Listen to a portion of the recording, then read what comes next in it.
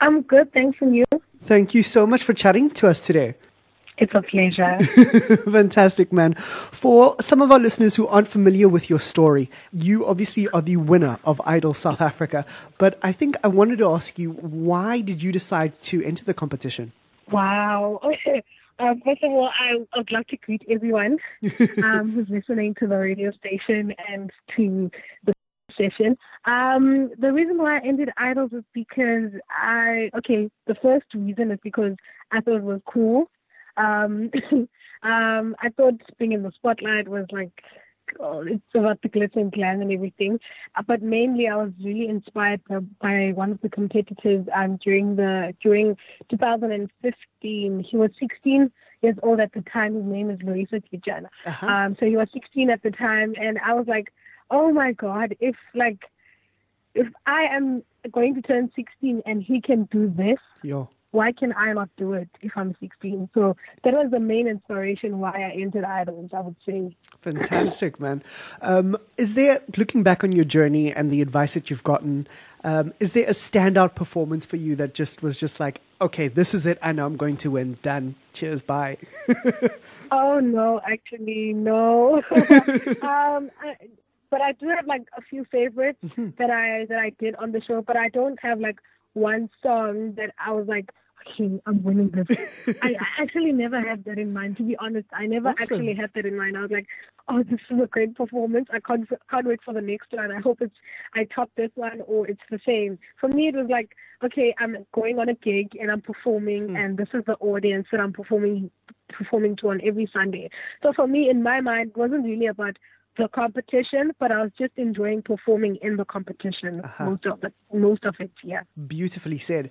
Yanga, now we need to come to after the competition. You win the competition, you get crowned, you have all the prizes, and now it's time to get to work, friend. You have to craft your first debut album. Where do you begin? Where do I begin? Yeah. How did you guys find your sound? It was really hectic. It was really hectic, honestly. We started going into studio this year. So I won last year, and I started gigs last year, and then we went into studio this year, and it wasn't like a lot of work, but it was quite. It was a struggle, Yana, because I didn't really know what I was really into, because I grew up listening to just Joy Celebration, one gospel, and listening to everything that plays in one gospel, and it was just it for me. So I wasn't really exposed to something more than just traditional gospel. So yeah, it took some time. I mean, I did listen to some songs like that were secular music, but like mainly the one thing that I usually used to listen to was gospel, and I was a singer at church. So it was quite tricky, but we ended up getting my sound. I ended up getting my sound with the help of my team. Most definitely. And speaking of that team, you worked with Kurt and Tia and Llewellyn on this album. What was it like working with them? They are really amazing and funny people. Every time that I felt down, like if I even like sang something that is actually very simple, they just had me up, and like stuff like that were very encouraging. Like even when I felt like, oh, I've been doing this take or this like one line for like 10 times, but they keep me going. Especially T. Marie. She's amazing. All of them are amazing. Fantastic, man. Yanga, I need to ask you about this project. What was I don't want to say worst, I think the most difficult song for you? Vocally to perform, maybe? Emotionally to perform and to get into it? What would it be on this record, on this album? I think it's Catch Me. It's Catch Me. With Paxton. There's a song called... Yes, that's the song. Yes. It's a very, very simple song, but it was quite hard for me because at first I said, when the lady who composed the song, Miss T, when she made me hear the song, I was like, I don't really like this song. And then eventually I had to do it, because we tried contacting other people and then that didn't work out. So we had to go back to the song, which is Catch Me. And I had to really get into it emotionally. I had to find somewhere in my heart that would love this song, some piece of my heart that would love this song. So it took some time, but eventually I got to have a relationship with the song as well and relate to it. Fantastic. Tell us about working with Paxton. She literally won the competition a year ahead of you. What was it like to feature her? Featuring Paxton. Actually, I came up with the idea of featuring Paxton. What? I was like, okay, yeah, I came up with that idea. I was thinking this song would not make sense without angelic voice. I was like, okay, I like this song, but hearing Paxton's voice, I mean, in my mind, it made it sound complete. You know? So, yeah, so that's why I ended up saying, okay, can we please go with Paxton for this song? I didn't even think much about it. I was like, Paxton? Yeah. Fantastic, man. Yeah. Well, it's a fantastic choice, and your voices blend so beautifully together. So fantastic, you. Man. A few other songs that I just need to touch on, and themes of your music on this album, is Unconditional Love and Never Afraid. How do you, as a young woman, feel inspired to say those things? You know what I mean? And teach about self-love. Yeah. Where did you get to that space in your life to speak about these things? Mainly, well, the entire album, most of it, besides the Yvonne Gitata, is written by Tina Reese, right?